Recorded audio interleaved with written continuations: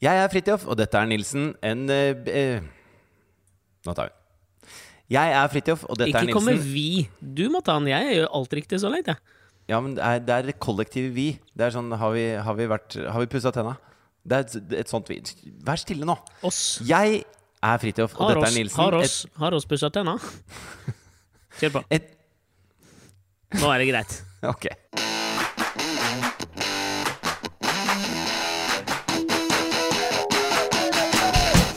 Jeg Fridtjof, og dette Nilsen. Et bitte talkshow med en og samme gjest hver eneste gang. Han en hvitvinsdrankende, lekker liten fyr. Alexander Nyhagen, hvordan går det med deg? Med meg går det helt fint. Hvilken vin det du drikker? Jeg drikker en tysk Riesling som jeg fikk av Kristine, for jeg hos Kristine, sitter i hennes seng. Dette første gangen jeg foretar en sånn sengepodcast hvor jeg sitter og holder mikken. Ja. Så jeg sier unnskyld i forkant hvis det kommer mye sånn støy, fordi jeg blir jo noen ganger litt eksaltert når jeg prater. Ja, og da kan det sikkert komme litt. For første gang på lenge så har jeg liksom klart å sette meg sånn midt i leiligheten. For det ingen andre her nå. Alle ute i bakgården, bortsett fra Jonathan som har lagt seg. Så jeg ser det. Det føles litt sånn som det var i gamle dager. Før april, liksom. Hvor man kunne bare eie litt plass. Jeg trodde du mente liksom som det var i gamle dager for oss. Jeg husker du det, mann? Da vi hverken hadde barn eller forpliktelser og kunne podde når vi ville. Det var faen meg, det var tidligere. Tenk at vi begynte med det før vi fikk... Ja, ikke jeg da, jeg hadde jo Thea. Ja, men før vi fikk småbarn da. Ja, faen, det var ganske digg. Altså, jeg ser at du har satt deg inne. Legger merke til at dere har fått opp en frekk Kate Moss på veggen bak der. Ja. Og når jeg sier frekk, så mener jeg, og dette her må du ta med all respekt da, fordi at jeg føler at ditt hjem har jo, i hvert fall nå da, etter at du har flyttet og pusset opp og sånn, så har det blitt et veldig sånn magasinkompatibelt hjem. Det raft. Ja, det liksom ikke så mye greier der. Så dere kjører på en måte den nordiske minimalistiske stilen. Derfor overraskes jeg noe over at dere har et såpass mainstream bilde som Kate Moss. Altså dette jo et bilde som jeg tror mange kjenner til da. Kate Moss holder opp fingeren sin, og så har hun en faux tatovering av en bart på pekefingeren. Det en falsk tatovering? Dette har jeg faktisk lurt på, for jeg har det jo på veggen på kjøkkenet liksom. Ja. Det jo ikke et bilde du har på veggen som får deg til å tenke så innmari mye. Hva det man tenker på når man ser Kate Moss? Man tenker på hennes forhold til man tenker jo på noen ting faen meg med Kate Moss. Legendarisk sitat av Kate Moss. Det første jeg tenker på hver gang jeg hører Kate Moss sitatet hennes: "Nothing tastes as good as skinny feels", som får meg også til å tenke på at modellene spiste bomull for å holde seg tynne, fordi det fylte opp magen. Kan jo ikke ha vært særlig sunt, men modellene som jeg føler breaket sent 90-tall, de gjorde sikkert det. Hva halveringstiden på bomull i magesekk? Jeg vet ikke, jeg føler at den lang. Ja, det føler jeg også. Jeg føler at du kan karbondate modeller på basis av hvor mye bomull som igjen i magesekken. Ja, det kan du. Det tenker jeg det første man tenker på når man tenker på Kate Moss. Så var han jo sammen med Pete Doherty, var han ikke det? Doherty. Han var jo en legendarisk punker og heroinmisbruker. Jeg vet da faen om man vil si punker. Pete Doherty Indie-rocker da. Ja, indie-rocker vil jeg faen meg påstå at han startet vel i The Libertines, som slapp i hvert fall en jævlig bra plate, og så splittet jo de, og så startet han Baby Shambles. Jeg kjente hun trommeslageren i Baby Shambles. Hun hadde et band som het The Suffragettes, og vi drev og turnerte med dem i England. Nei, kødd ikke. Så du et Kevin Bacon-skritt fra Pete Doherty? Ja, og hun...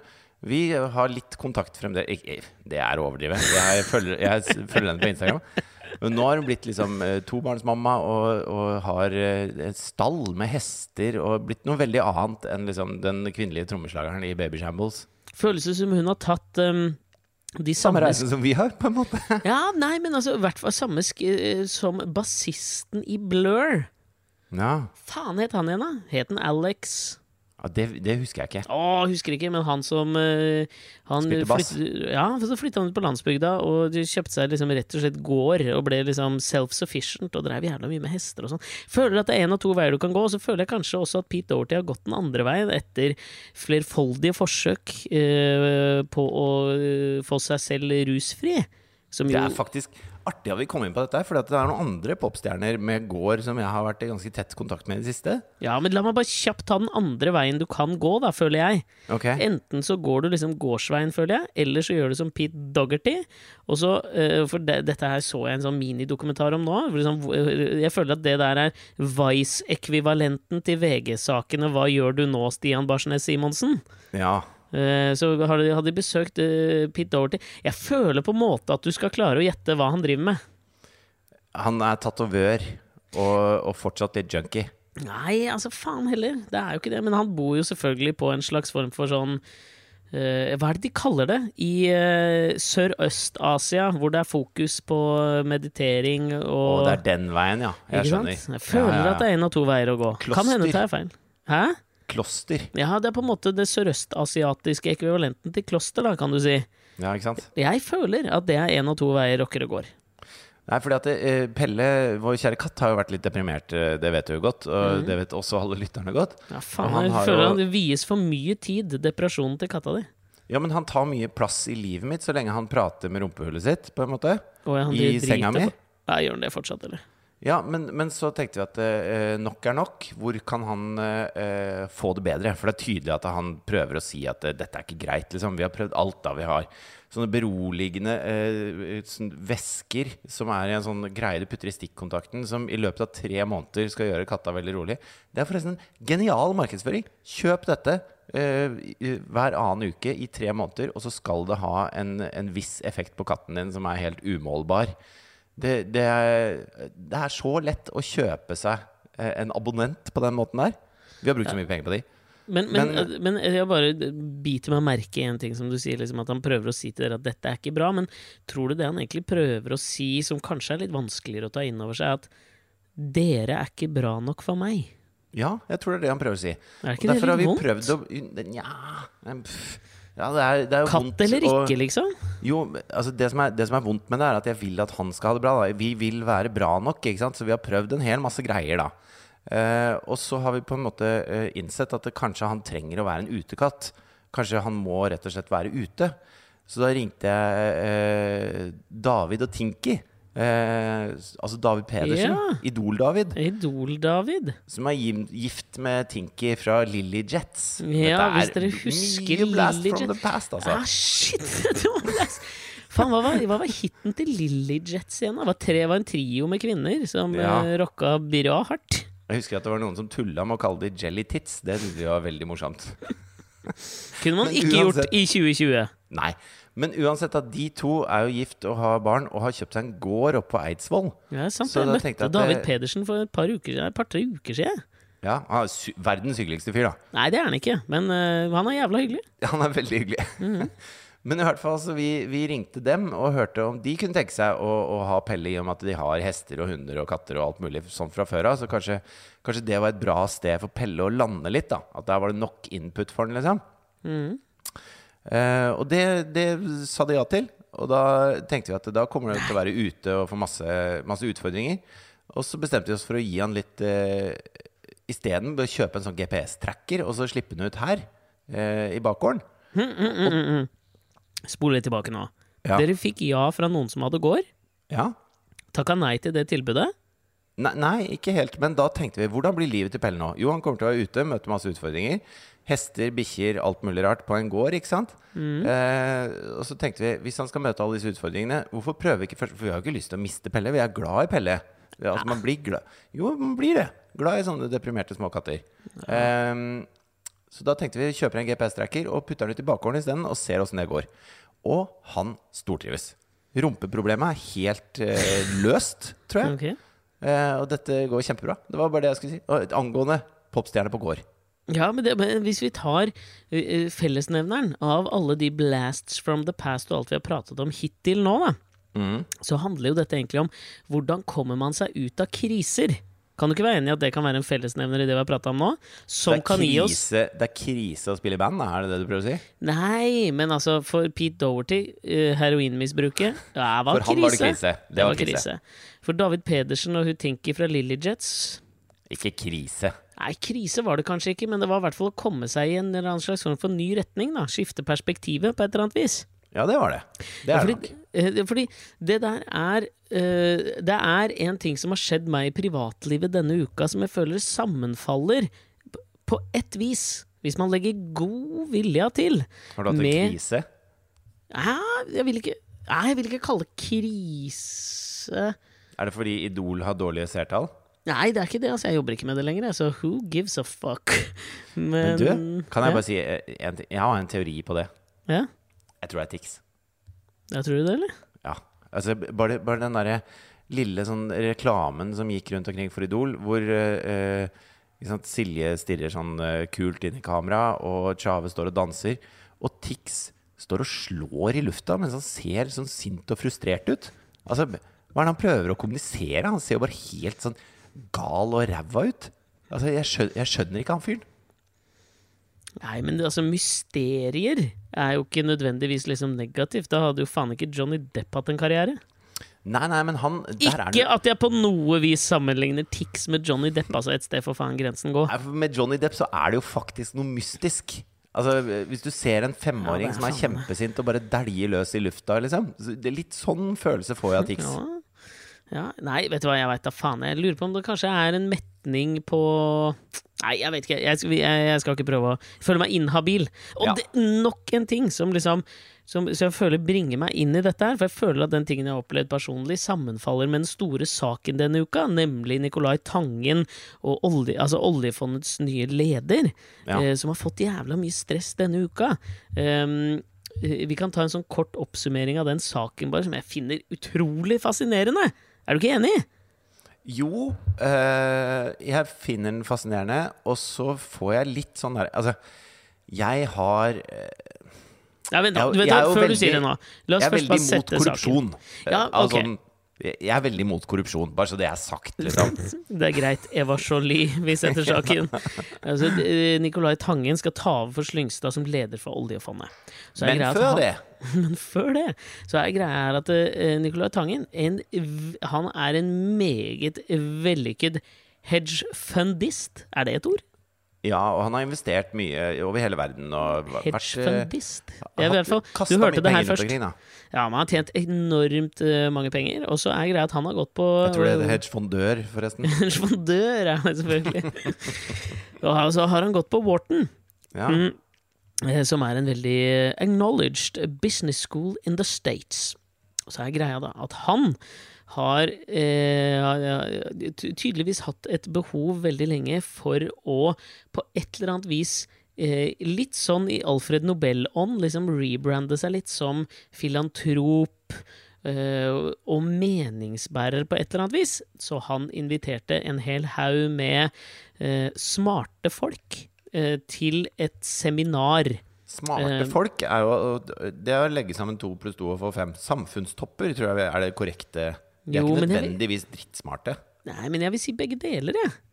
Ja, Både det som man liksom, hvis vi på noe vis kan kalle objektivt smarte folk, så var de der, og så var det samfunnstopper, og så var det folk han kjente, og bla bla bla liksom. Men var det han som arrangerte hele greia? Det var han som arrangerte i samarbeid med sin gamle alma mater. Er det det heter i USA? Ja, for jeg trodde at dette var et arrangement som han da inviterte folk med på, men jeg visste ikke at det var liksom, vil du komme på festen min, hilsen Nicolai? Det var det, ass. Og det var det, ja. Ja. Så han hadde leid Sting liksom, til å spille under middagen og... Han betalte vel for gilde, er det ikke det man sier? Jo, det er nettopp det man sier. Og så var det vel greia der at det var veldig mange samfunnstopper. Torbjørn Røe Isaksen, Henrik Syse. Det var veldig mange. 150 folk var det som var der. Og så var det konsert med Sting, og så var det en hel haug med foredrag, paneldebatter, osv. Og så var det viktig å si at alle som var der, fikk beskjed om at det ikke var lov til å liksom, ta bilder eller fortelle om noe som ble sagt eller gjort på dette stedet. Som jo høyner den der Ice Wide Shut-følelsen man får når man hører om det. Vet du hva, jeg synes det vet du hva, det der har jeg faktisk ikke tenkt på.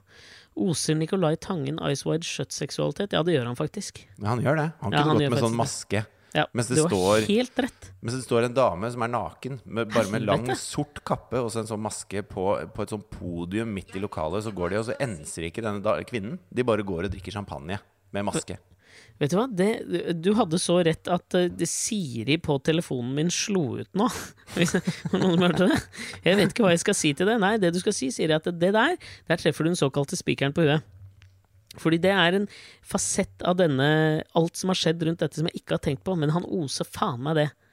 Ja. Jeg tror, vet du, når du sier det, så tror jeg kanskje at det til og med kan ha foregått. Ja, det tror jeg helt.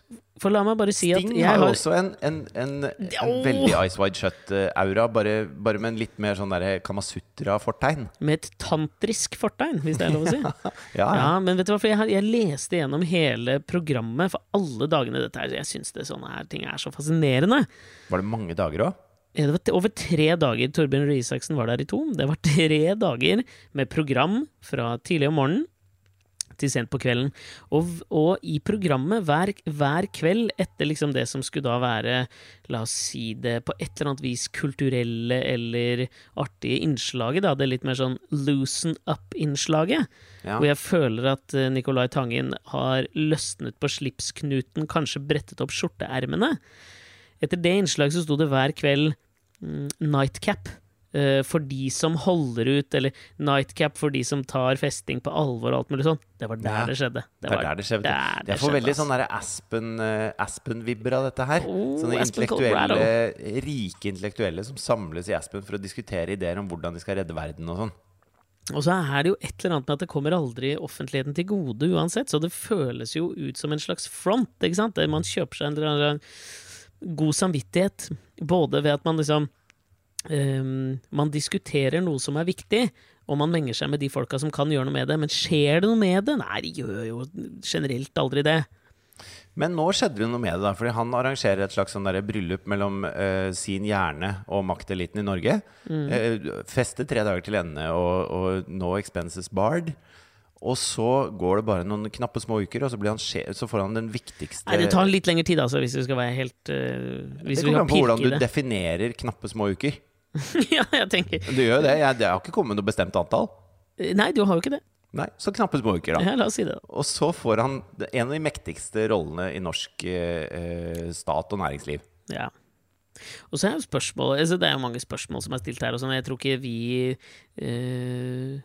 vi skikket på noe som helst vis til å vurdere sannhetsgehalten i om liksom ditt eller datt skjedde, eller om noe har påvirket, eller om det korrupsjon, eller hva faen det liksom. Det får stå for en ting, for jeg synes det mye annet man kan prate om i forbindelse med dette her. Nummer 1, som liksom, føler jeg, den lavthengende frukten, det jo at filosof Henrik Syse, han var jo der. Og jeg synes det veldig gøy at hva det, professor i filosofi og ansatt ved PRIO, altså Instituttet for Fredforskning. Og Prior? Og PRIO. Bare forkortelse. Okay. Og for all del, det som ikke vi må glemme å nevne, jo at han jo sønnen til, skal vi si, vår begges favorittstatsminister, ikke på grunn av sin politiske overbevisning eller noe, men Jan P. Syse. Bare fordi han var en kuriositet i politikken. En og alene på grunn av sveisen. Jeg var jo ikke enig med noen ting, annet enn sveisen. Ja, faen som man savner Jan P. Syse, gjør man ikke? Ja. Ingen andre har fått seg en statsministerpost på basis av at de lager en sveis som ligner på logoen til det partiet de med i. Nei, det gøy, ass. Det bare Jan P. Syse som har fått til. Men det som også jeg skulle likt å se en fra venstre prøve på det der, hvor det står noen fletter opp til hver side. Men faen, det ikke det Abid Raja prøver på om dagen? Har du sett han i siste, eller? Ja, han har en sånn Babylon 5-tilnærming til hår om dagen. Jeg vet ikke om det du vet sånn, noen ganger så tenker man sånn, alle hedgefund-kapitalister rasshøl, eller tiltrykker det yrket seg rasshøl? Altså blir de rasshøl av å være hedgefund hva kalte du det? Hedgefundører? Hedgefundør, ja. Ja, men jeg tror jo at kynisme bærer frukter da jo, i det yrket. Men, og da blir du jo nødvendigvis mer kynisk av å være det. Ja, men å være kulturminister, tror du Abid Raja føler at han liksom jeg tror det vekker kulturinteresse. Ja, men det tror jeg, men tror du også det vekker et eller annet sånn at han tenker hvis jeg nå lar håret gro litt og virke litt sånn uvøren i stilen, så vil det matche bra med kulturlivet. Skjønner du hva jeg mener? Ja, et eller annet med den sveisen hans slår meg som at den ikke er så gjennomtenkt. Jeg tror den er så gjennomtenkt. Jeg tror det. For jeg husker når Kristoffer Schau lagde mat opp ned sammen med Atle Antonsen. De hang etter beina, og så skulle de bake opp ned og sånn. Abid Raja ser jo ut som han er med på det, bare at han er riktig vei. Som gravitasjonen har snudd hele fyren. Ja, jeg vet det, men for meg så føles det som det er så lite ved Abid Raja som ikke er planlagt. Ja, nei, jeg opplever han bare som en. Men ikke sant, nå er han inne i kjernen av hva denne korrupsjonen til Nikolai dreier seg om da. Jo, men bare la meg ta Henrik Syse først da. Ok. Jeg bare synes det er så gøy at en fyr som har hatt som sitt virke, store deler av sitt virke, så har dreid seg rundt moralfilosofi. Og så ble han jo spurt om sin deltakelse på dette seminaret også, så sier han altså jeg har vurdert i ettertid så har jeg vurdert min egen deltakelse, og jeg finner det er ikke kritikkverdig. Han har rett og slett tatt en moralsk og etisk vurdering av sin egen rolle, og overraskende nok så finner han ikke at det er kritikkverdig. Og jeg synes det er morsomt at ikke en professor, en fyr som liksom jobber med dette, og som er til stede i offentligheten, skjønner at du kommer til å bli latterliggjort hvis du sier at du har vurdert din egen innsats og deltakelse, og ikke funnet noen problem med det. Men det er jo ikke din oppgave. Det er ikke problematisk at Syse junior er der, fordi det er jo ikke sånn at Nikolai ble æresprofessor i moralfilosofi utnevnt av unge Syse. Det er jo ikke noe problem å være med på en fest, tenker jeg. Nei, men det er jo ikke en fest. Problemet er jo at han får jobben som ny direktør for oljefondet. Er ikke Syse også involvert i oljefondet på et eller annet vis, som en eller annen etikk-type? Det driter jeg i. Okay. Det jeg skulle si var at hvis du tenker på Abid Raja da, jeg er ikke en venstremann av natur. Jeg er ikke på den borgerlige siden, men jeg liker Abid Raja. Jeg liker at han tar til tårene når det er trist. Jeg liker at han hilser på alle, smiler og er imøtekommende. Jeg har møtt han et par ganger selv. Ekstremt imøtekommende, blid type liksom. Og jeg opplever at han lar seg hisse opp på de riktige stedene. At han er litt sånn der, han følger ikke lovene og reglene som Venstre har satt for hvordan Venstre skal være. Og han sparker litt oppover og sparker litt ned. Sparker i alle kanter og holder på liksom. Og det gir meg et inntrykk av at han er en fyr jeg liker da. Og jeg tror at med dette smøreseminaret med Wharton Business School, så tror jeg ikke at det var sånn at dere får dette, så får jeg den jobben. Det tror jeg ikke i det hele tatt. Men jeg tror at de dro derfra etter å ha blitt pampered sønder og sammen av denne hedgefondøren. Så tror jeg de tenker at faen, han er ganske ålreit type, ass. Det der var fett. Og så var det ikke noe mer enn det. Og når de hørte navnet hans i en ny sammenheng, så tenker de ja, han liker jeg, han fyren her. Det blir sikkert bra. Og så er det bare sånn enkel, små nudge. Fordi at det er så ofte når du hører om sånn korrupsjon som blir rullet opp sånn Bibi Netanyahu har mottatt 10 000 flasker champagne og 500 sigarer fra noen for å gjennomføre sånn og sånn. Tenker jeg sånn, hvorfor gidder han det? Han er statsminister i Israel. Hva skal han med han har råd til å kjøpe seg en flaske champagne og en sigar. Han gidder vel ikke å liksom sette hele sitt politiske liv og rykte på spill for å få seg en sigg og en drink liksom. Det henger ikke på greip for meg da. Og det er det jeg ikke skjønner med korrupsjon, den typen korrupsjon som avdekkes da. Sånn, ja, han fikk jo 2000 kroner avslag på parkeringsbot, og derfor er det, ikke sant? Det blir så liten målestokk i forhold til den målestokken de ellers opererer i. Så jeg tror korrupsjonen dreier seg om at man kjøper seg kompiser, på en måte. At man kjøper at de synes du er hyggelig. Ikke at det er sånn, du får disse pengene av meg, og så får jeg dette av deg. Der tror jeg får påvirket av film. Ja. I mange sammenhenger. Det skjer jo selvfølgelig det også. Altså hvis du skal inn og lete etter sånne bloddiamanter i Kongo, så er det rene transaksjoner det er snakk om liksom. Men jeg tror ikke det er så mye rene transaksjoner for å bli ansatt som direktør i oljefondet. Nei, det tror ikke jeg heller, og det er derfor og samtidig også så er det jo et eller annet med den tidslinjen som kanskje liksom ikke helt henger på greip til at det skulle være liksom sånn ren korrupsjon. Det synes jeg er alt for hardt å kalle det også, liksom. Men det som er liksom ref det vi bare pratet om i starten også, så synes jeg det kunne vært så jævla befriende og deilig hvis noen havna i en krise nå, Og istedenfor fordi dette skjer alltid, og vi har pratet mye om det der mediale narrativet som foregår i akkurat sånne saker som dette. Og det er jo egentlig ikke bare saker som dette. Du kan nesten sette copy-paste på enhver sak hvor noen får kritikk i offentligheten. Så møter du på litt motstand først, og så går du tilbake på det, og så liksom prøver du å rette på sånn som de gjør det nå. Liksom, nei, men da skal vi betale for det, og herregud, jeg skulle kanskje gjort det, men nå rydder jeg opp det her for å gjøre sånn, og ditt og datt. Det jeg savner i dette her og det er ikke noe sånn at jeg sier at det ville gjort det greit eller noe sånt, det hadde bare vært jævla mye mer underholdende å se på. Det var om noen bare kjørte, altså det er liksom, Pete Doherty, ikke dra til det der Ashtanga-yoga-stedet i Sørøst-Asia, bare kjør hardt ut av denne krisa liksom, fyr på, ta enda... Hva faen var det? Det var sånn... Jeg husker da Serge Gainsbourg, altså den franske kvinnebedårer og sanger. Smørsanger. Vi kan driste oss til smørsanger. Ja, kan vi det, eller? Je t'aime. Ja. Skjønner.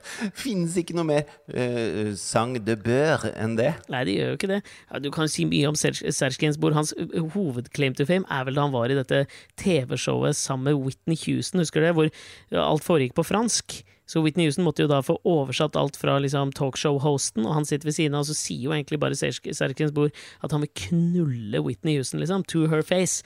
Og talkshow-hosten får et litt problem med å forklare det, men der bare kjører han på. Jeg husker han fikk en kreft da.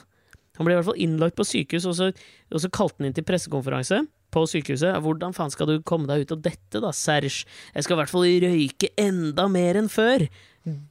Sånn synes jeg hadde vært så jævlig deilig om liksom Nicolai Tangen i Ice Wide Shot-kostyme stilte på debatten og bare fuck den jævla norske kjipe kulturen, det må det jo for helvete være lov å invitere smarte folk, ikke bermen liksom, til et jævla foredrag, et seminar. Har du spennet, har du lov liksom? Det hadde vært så jævlig deilig!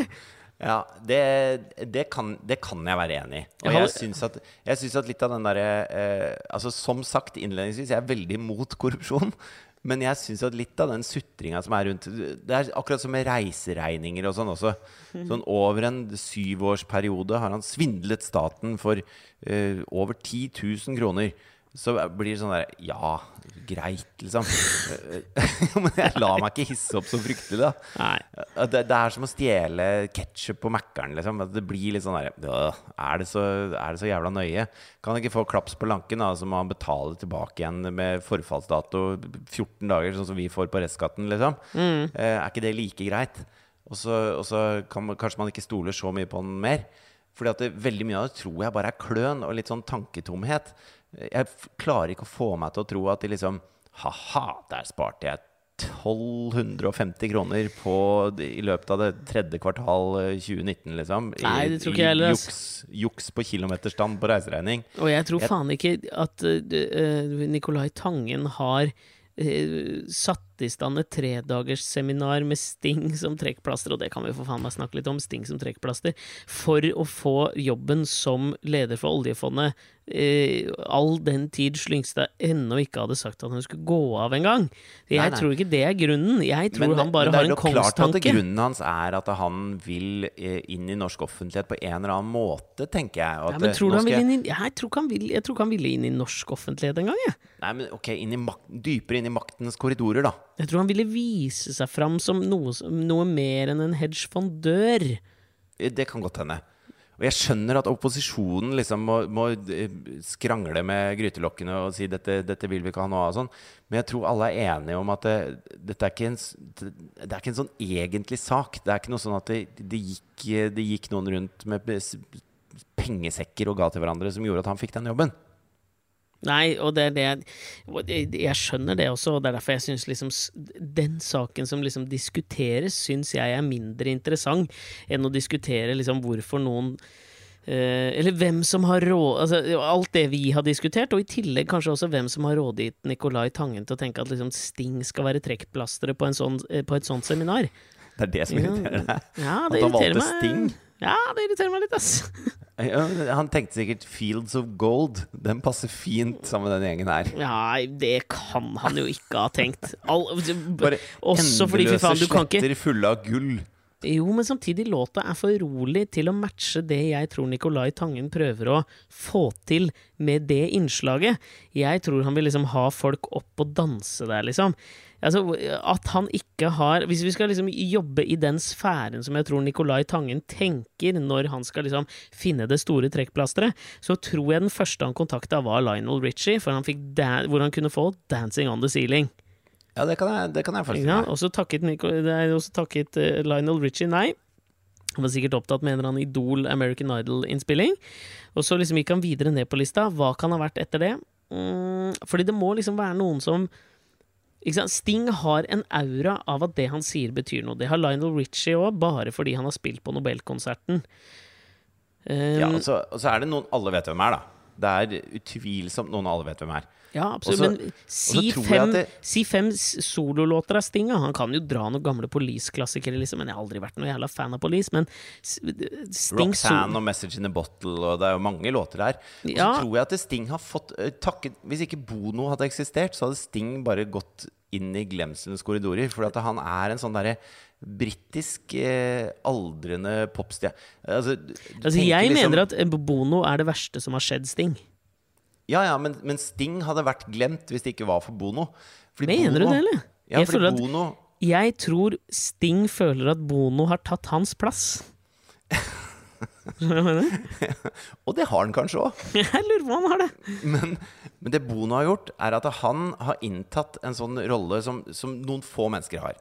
Du har Bono, så har du Bob Geldof, og så har du Sir Paul McCartney.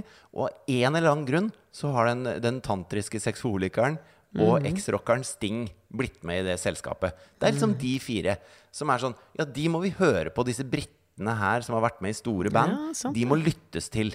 Og Sting har ikke sagt noe som så smart, egentlig. Han har bare av en eller annen grunn blitt en del av den gjengen. Ja, det faen meg. Jeg vil jo til og med også liksom påstå at kanskje Paul McCartney liksom selv om jeg elsker han mer enn livet selv, liksom på et lavere nivå enn de andre der. Fordi han bare har befattet seg i hvert fall i størst grad med dyrs rettigheter da, som på en måte ikke betyr like mye, men altså jeg vet jo at Nei, men han jo en filantrop, han den største popstjernen av dem alle, liksom. Ja, det han så absolutt. Jeg tror til og med Sting og Paul McCartney kan ha stått på scenen sammen i et eller annet sånn for noe native altså det Nicolai skulle gjort hvis han virkelig hadde lyst til å blafre med sedlene, liksom, det var å sette sammen de fire brittene som gitarkameratene.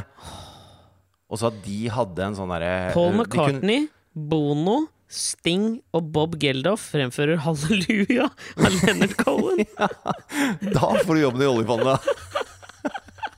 Da står Røe Isaksen der og bare Hva vil du bli? Hva vil du bli, Nicolai? Dette ordner vi. Bare si hva du vil være. Tenk deg selvsikkerheten du går opp med på scenen da, når du skal introdusere Macca, Sting, Bono og Bob Geldof som the four new guitar camarads. Men da skal jeg nesten ønske han Nicolai hadde et litt sånn Putin-gen. Fordi at hvis Putin hadde gjort det der, så hadde han sagt yes. Nei, jeg skal ikke. Yes, now we will have a special occasion for you. We have dette så forferdelig. We have made a little band. Hvor han den femte, ikke sant? Da det Putin på piano. Husker du det? Dette har jo du og jeg moret oss med. Ja, selvfølgelig husker jeg det. Blueberry Hill.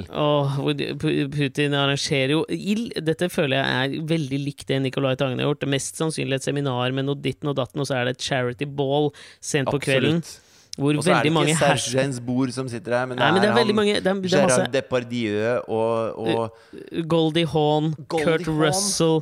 Det veldig mange av de has-beensene, de som har virkelig kjørt seg ut av krisen ved å havne på bord med Putin, hvor han setter seg ned ved piano og spiller Blueberry Hill.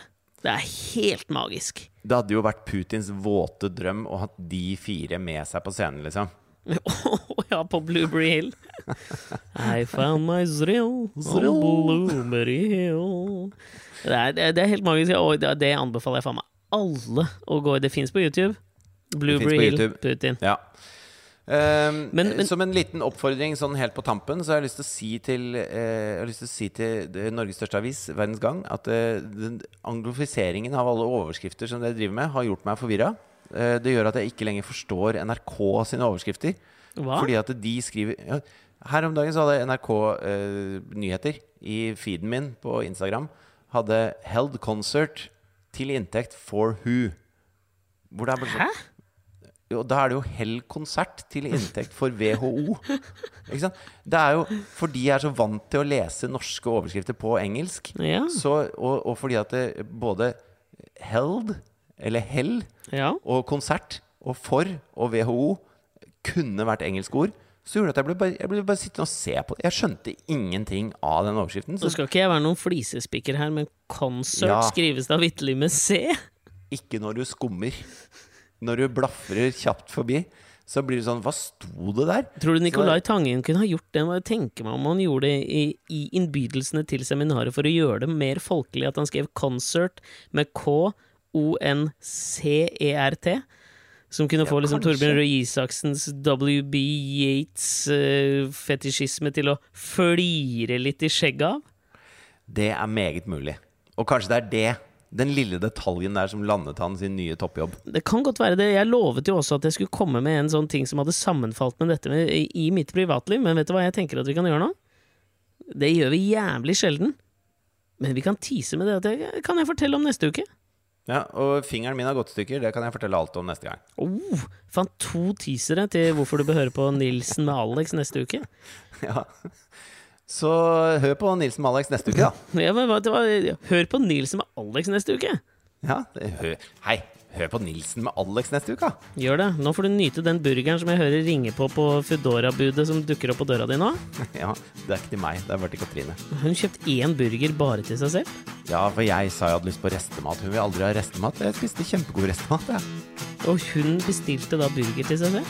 Ja, hun sa jeg tar noe annet, sa hun. Det var tydeligvis burger. Ja. Lykke til, da. Takk. Vi høres om en uke. Ha det. Hei.